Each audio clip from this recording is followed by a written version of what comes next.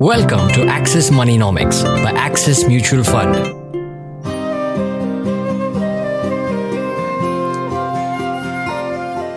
Did you know between July 2018 and July 2023, assets under management for mutual funds rose by 108% from around 23 trillion to INR 46 trillion.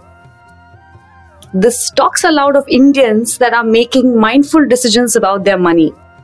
Remember we discussed about mutual funds in the last couple of episodes?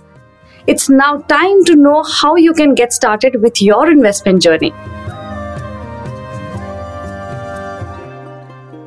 Hello and welcome to another episode of Access Moneynomics. This is your host and money mentor Rashmi from Access Mutual Fund. In this episode, we will deep dive into the vast ocean of mutual funds and help you get started. If you are listening to this podcast for the first time, we would recommend you to follow the podcast for a regular dose of personal finance. Let me tell you, getting started with mutual funds is no child's play. Just like a child has to choose an ice cream from so many flavors, we as adults also have a buffet of mutual funds to choose from.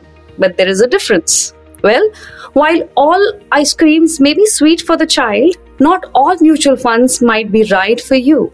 You may already know that mutual funds pool in money from many investors, which is managed by experienced professionals. If you are wondering how mutual funds work, I'm pretty sure you missed out our previous episodes. You can go back, get a quick refresher, and hop right back in. Now, within mutual funds also, we've got plenty of flavors like an ice cream shop. Mutual funds can be divided into open-ended and closed-ended mutual funds. An open-ended scheme is open throughout the lifetime of the fund, and the units of that mutual fund can be bought or sold at any point in time, meaning you can enter whenever you want and exit whenever you want. A closed-ended mutual fund can be purchased only at the time of launch and can be redeemed only at maturity. For example, a fixed maturity plan would be a close-ended one. Another way to classify mutual funds is actively managed funds and passively managed funds. Actively managed funds, as the name suggests, are actively managed and monitored by a fund manager as to when to buy or sell or hold on to the securities in the portfolio. Whereas passively managed funds usually follow a market index. Here, the funds are allocated according to the movement of the market indices, like you might be knowing Sensex, Nifty, and so many other market indices. Think of exchange-traded funds and index funds for that matter. Mutual funds can also be used to invest in any underlying asset class like equity, debt, hybrid, money market instruments, real estate, and gold. So there are equity funds, debt funds, and so on. Hybrid funds invest both in debt as well as equity. Now, how do you get started? Say you decide to invest in a mutual fund scheme.